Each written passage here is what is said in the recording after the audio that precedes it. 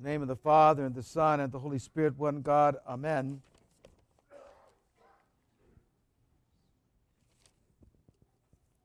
Just little housekeeping announcements. I want to encourage you that after the homily, it's not time to exit the church. It's a time to get ready for communion. I know sometimes we have this giant exodus, and sometimes it's a necessary exodus, sometimes it's not. So if it's not necessary, don't do it. So get ready for communion. Or we get into habits that way. Just every once in a while, we remind you to kind of move in the direction the service is taking us, to prepare our hearts, minds, souls, and bodies for Holy Communion. Today, God wants to come into your house. Wow. God wants to come into your house today. This great story of Zacchaeus, the tax collector. Zacchaeus, make haste, come down, for I must stay at your house today. Beautiful. Make Jesus your guest. You have to clean up your house, like at a house blessing. Clean the rooms. There have been some houses I've come to that haven't done a very good job of that. And I put the list out on the bulletin board with pictures. They say, Father, just bless the mess. No, mostly it's very, very good. Clean your house. Make an effort. It's such an important thing, we as Christian people, to make an effort. Grace plus effort is a blessing. If we just think the grace of God is going to be sufficient, that's not enough. If we think just our effort is going to be sufficient, that's not enough. But grace and effort together are a great blessing from God. God blesses that. It's a wonderful thing to make an effort to clean up. I say to people when I remember teaching the teens about this, is take out the trash. You've got to take it out. Get rid of the stuff in your souls that are a detriment to your relationship to Christ. It's time to go after that stuff. God wants to come to your house today. You clean it. We need to clean that up. It becomes such an important and critical effort. Let me share something with you that's very important. When you make the effort, beloved, to clean the house, God's grace will fill you beyond what you could ever imagine. You know, you think you make it empty. No, you make it available for God's grace to come. Clean the house. Clean your soul. Clean those things in your body that need to be cleaned. Let the grace of God fill it. It's a beautiful, powerful thing for that to happen for us. We need to be very encouraged that our effort, matched with God's grace, is an immense blessing for us. An immense blessing for us. I know you've all made those efforts and seen that as a result, so make that effort to clean your house. The text says, the Lord said, come down today. I must come to your house. The text on this, the commentary on this is that to receive the blessing, to find God, Zacchaeus had to climb the tree. For God to come into his house, what did he have to do? He had to humble himself. He had to humble himself. He had to come down. To be humble, to be the sinner, to be the lost sheep. He had to draw himself to that place so God could come into him. So we need to learn to get to that place of humility, that place really of intense honesty about who we are before God. You know, it's really an interesting moment when you come to that place in your life. We come to this many times probably. But when we are intensely honest with God about who we are and where we are and what we're about, and we find our own repentance there in humility, we find such comfort from God. He is not there the judge. He is not there the executor. He's there the loving God who brings you, nurtures you into Himself to allow you to rest in your humble position with Him. In your humble position with Him. So that sense of coming to an honest place before God becomes such an important aspect for us to gain that deep relationship with God in our humility.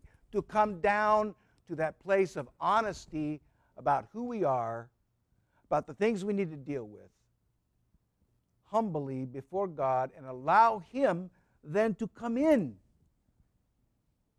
You know, if we keep that block up there, He can't get in.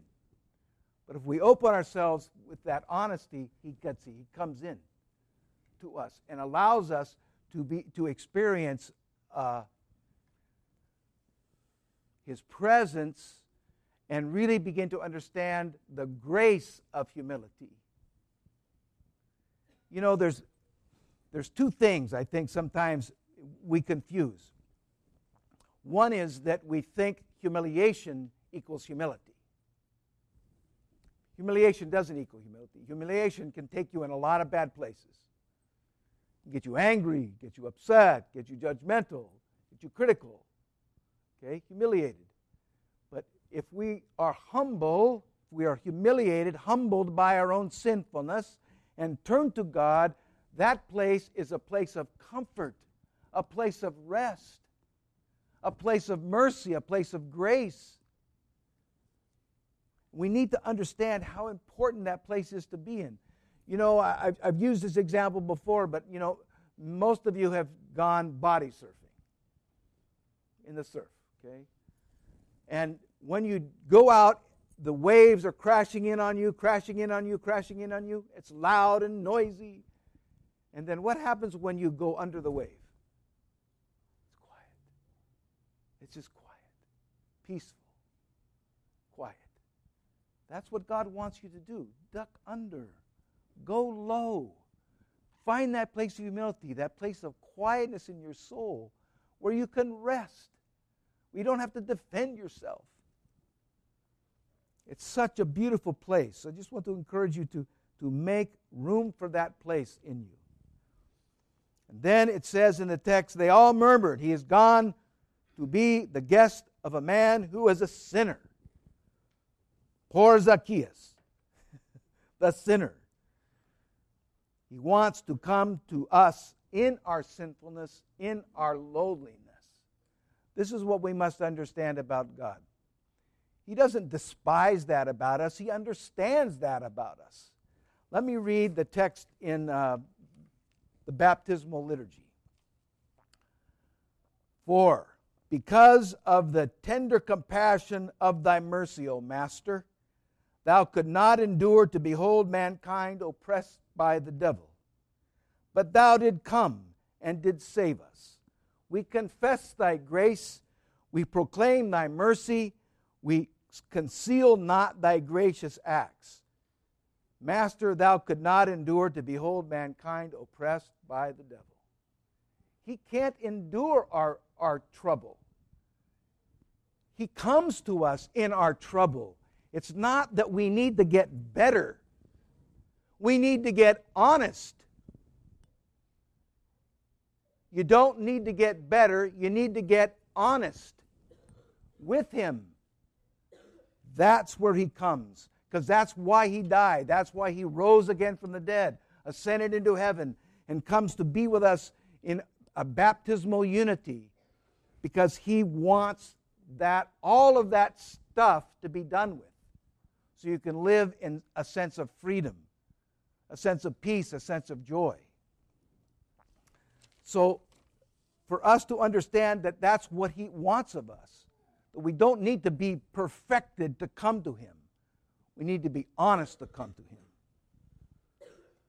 So he comes to our house today. So where are you going to let him sit? Where does Jesus sit in your house? On the porch? Just on the porch. Just as long as I can see him. I believe in him. He's out there somewhere. I'll keep him on the porch. You let him in the front door where he can come into the living room. Let him into the kitchen. Let him into all the rooms. You let him into all the rooms. Are the rooms in your house where you don't let him sit?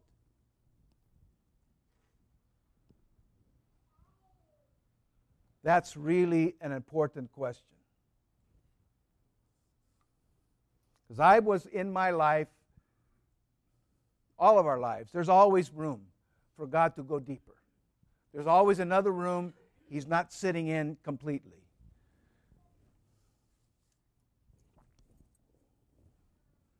For me, thinking of my spiritual father, who was Father Richard, there were a couple rooms I had trouble with. I had trouble with God letting him into those rooms. But with the help of my spiritual father, he helped God get in. He helped God stay in. And so I want you to today to think about, are there places in your heart, in your life, where God doesn't sit fully? Does he not sit in the room that determines your future? Are you worried, anxious about it? Are you over-concerned about it? Can you let God sit in there and be your comfort, be your director? How about the room of past hurts? Past hurts.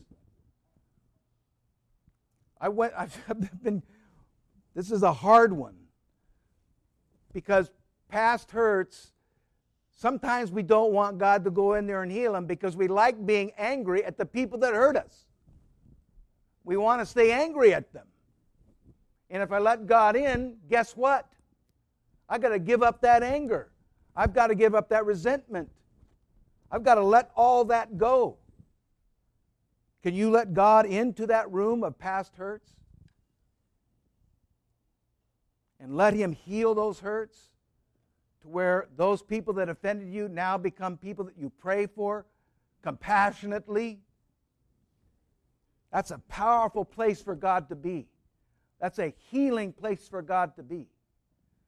I'd encourage you to look at that. The reason I'm saying that is because I had to look at that a bit ago. And it just really did something good for me. To get in there, to let God back into that place and get rid of that stuff. So we have to understand that that could be a place. Do you let God into the room of your pleasures? Your pleasures. Are they all moderate? Do any of your pleasures have control of you? I know some of us have an issue of sports on TV. This would be a really good day not to watch sports on TV.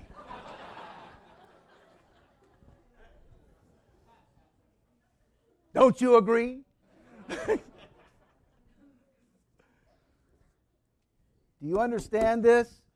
How important it is to learn moderation, that no pleasure, no passion of yours should have more control of you than you do of it. That's it right there. You need to let God into that room. Let him have place in that room. Put control in that pleasure, on that pleasure, so that it's moderated. It doesn't need to be abstained from all the time. Maybe so, but at least moderated. We need to let God into these places, beloved. God wants to come into your house today. What rooms are you going to let him sit in? Not just into your house, but there's places he wants to get to. He wants to heal. He wants to cure. He wants to give you peace and joy. So may we this day respond as Zacchaeus did when God came into his house. Behold, Lord, this is amazing. Behold, Lord, half my goods I give to the poor. And if I have defrauded anyone, I'll restore it fourfold. Boom. Total conversion. You see what happens when God comes into the house? Total conversion. It's not just a simple repentance. Oh, I'll bit better. I'll make an effort. Total conversion. I'll give half my goods to the poor.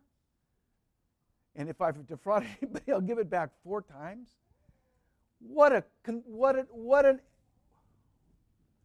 This isn't so much, it is in its way, but not so much an example of Zacchaeus' conversion. It's an example of the power of God when God can get into your life. What can God do in your life? He can do that.